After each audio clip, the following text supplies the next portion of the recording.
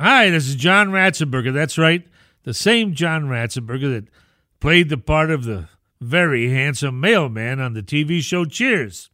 Now, it's a little-known fact that, in my heart, I'm just a country boy. Welcome to the NutriBlends Animal Ag Podcast, where we tell the truth about American agriculture. On this podcast, false rumors are run out of town, misleading marketing gets called out for what it is, and you better have good science to back up your claims or you're getting a boot. You hear me? I'm John Ratzenberger, coming to you from Nashville, Tennessee.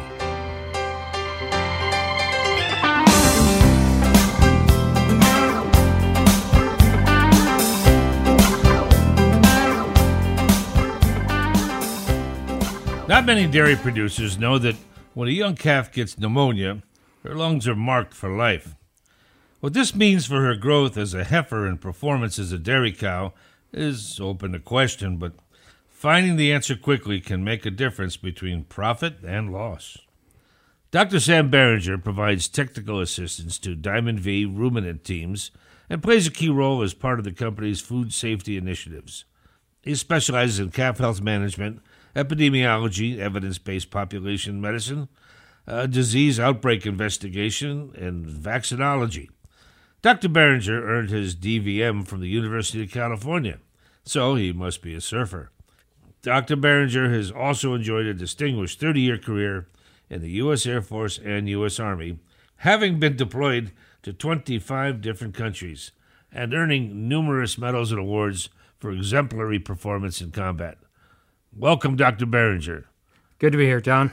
Now, Dr. Beringer, you described the lung as a rate-limiting organ in, dairy calves, but what happens to the lung? What types of rate-limiting effects specifically? Yeah, again, this idea plays on this idea of amino acid formation in making a protein. And so I've kind of stolen that idea and said, listen, if we impact the lung early on in life, even though the dogma in the past was you're scarred for life, and we asked that question deliberately to be provocative, but in fact, new data says that when an organ such as the lung is damaged early in life, if it's identified early and we treat them, they return to normal, and we can track that progress using lung ultrasound to the point where we can see that lung return to normal if, in fact, we haven't so severely damaged the lung that it's not compatible with life. And so as we try to look at the production cycle of our calf, whether we're trying to take it to a milk cow or we're trying to make a T-bone out of it, we have to do whatever we can to protect that lung in the first year of life. If we don't protect that lung, the impact on growth or potential production of milk in its later life is severely impeded. You know, I've listened to presentations over the years that talk about this concept, and without fail, they talk about this evolutionary idea that cattle have evolved to have a incompatible lung, so they don't survive well, when in fact that's not the case. Cattle have the lung that they need for the environment that we put them in, but humans put them in artificial settings that challenge that. So if we're going to put them in these artificial settings, then it's our responsibility to come up with those mitigating strategies so that we help that lung do what it was intended to do. And sometimes as we put them in intensive settings, or if we put them in barns with poor ventilation, or we have poor sanitation, we ask that lung to do something that it was never intended or evolved to do. And as people that are responsible for these incredible animals, we have to think about that, and we have to make and be very intentional at developing systems that are responsible for protecting lung health. Calves can recover from pneumonia and appear healthy, but how can we assess the organ damage and know whether it'll affect the growth rate or cause other health effects? You know, that's a great question, John. The same presentations that I listened to, and I probably gave a few of them in my career because it was done out of not total understanding, is that the size and capacity of the bovine lung, they just said it wasn't good enough. But here's the issue. Once a lung is damaged, it is not scarred for life, and we have to wrap our arms around that. And so then how do we identify just how much scarring is involved there? And we can't guess at it. We have too much technology. So as an example, my son's a emergency room doctor. So if you get in a car accident and you go to an emergency room and you can't talk, the first thing they'll do is they'll take an ultrasound probe and they will ultrasound essentially your whole body. So with a very quick, non-invasive visual image, you will be able to see what's happening in that situation. And again, as you look at what we do in cattle, we can apply that same technology, check the lung and say, what exactly is going on in the lung? How significantly scarred is it? And can we develop strategies based on really fidelity of information that can help us make that calf better? Been there. Really? After a motorcycle accident, the first thing they did, put me right through the donut hole. Yeah. And did a scan of my whole body. Yeah. So when they scanned your brain, what'd they find? Well, they actually put another one in there. They had did a they? spare Okay. one. Yeah.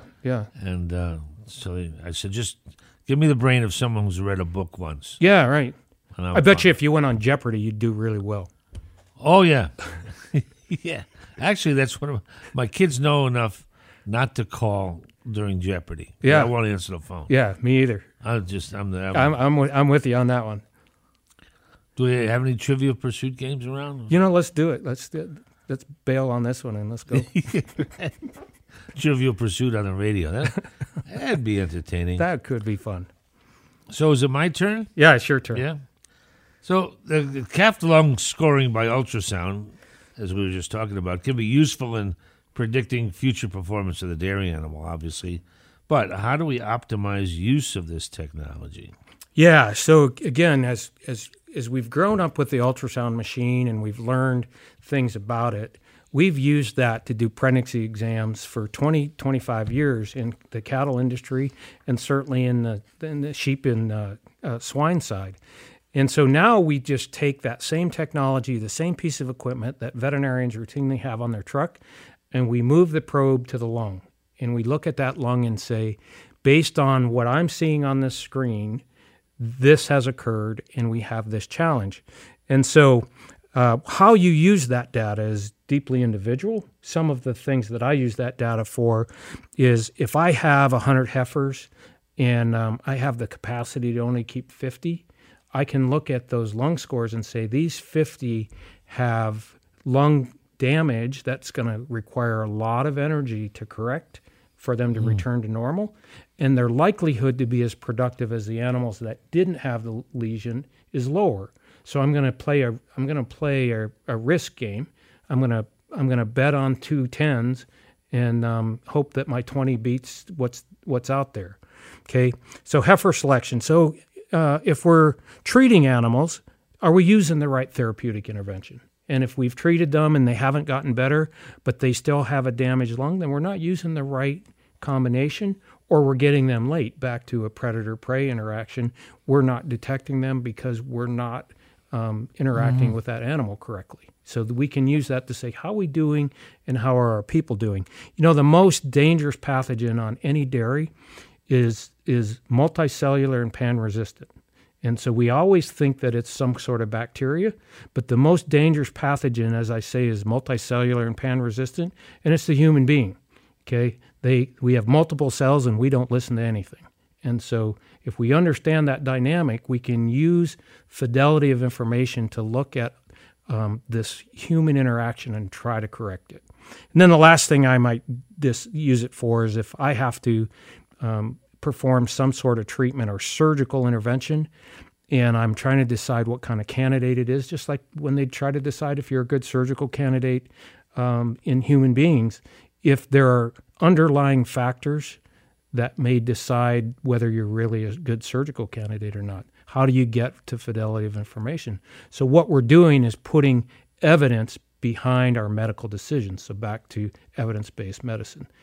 Ultrasound gives us a higher capacity to make evidence-based medicine decisions. You can read density of bones in ultrasound? So very difficult to read density of bones, but you can read soft tissue changes. Gotcha. Yep. How does feeding for optimum immune health influence the health and performance of the calf? Yeah, too often we perceive this as an either-or question and say, we have to feed for performance or we have to feed for health, when in fact, if we understand the dynamic, that we have to feed for both of those issues. So somebody may design a ration that says, I can get you to gain at 3 pounds a day, but that 3 pounds a day is too hot of a ration, and that animal then gets sick. So how do we get to that point where we have optimal health and optimal performance? Well, we have to recognize that immune system has to be fed at a level that will keep the animal from ever getting sick. If that animal gets sick, whatever our desired parameter was, whatever that goal was, cannot be met. So we have to look at things that we're putting into the ration to specifically make the rumen organisms more efficient, but also go after that innate immune system to say, what can we do to protect the immune system? And it's so important to take that technology, put it into a ration, and then allow those genes to upregulate. One of the most interesting ideas in veterinary medicine of the last 10 years is this idea that you could feed something that would cause a gene to upregulate. So as an example, people that get in the sun will get freckles, right? So sunlight causes the gene for freckles to upregulate.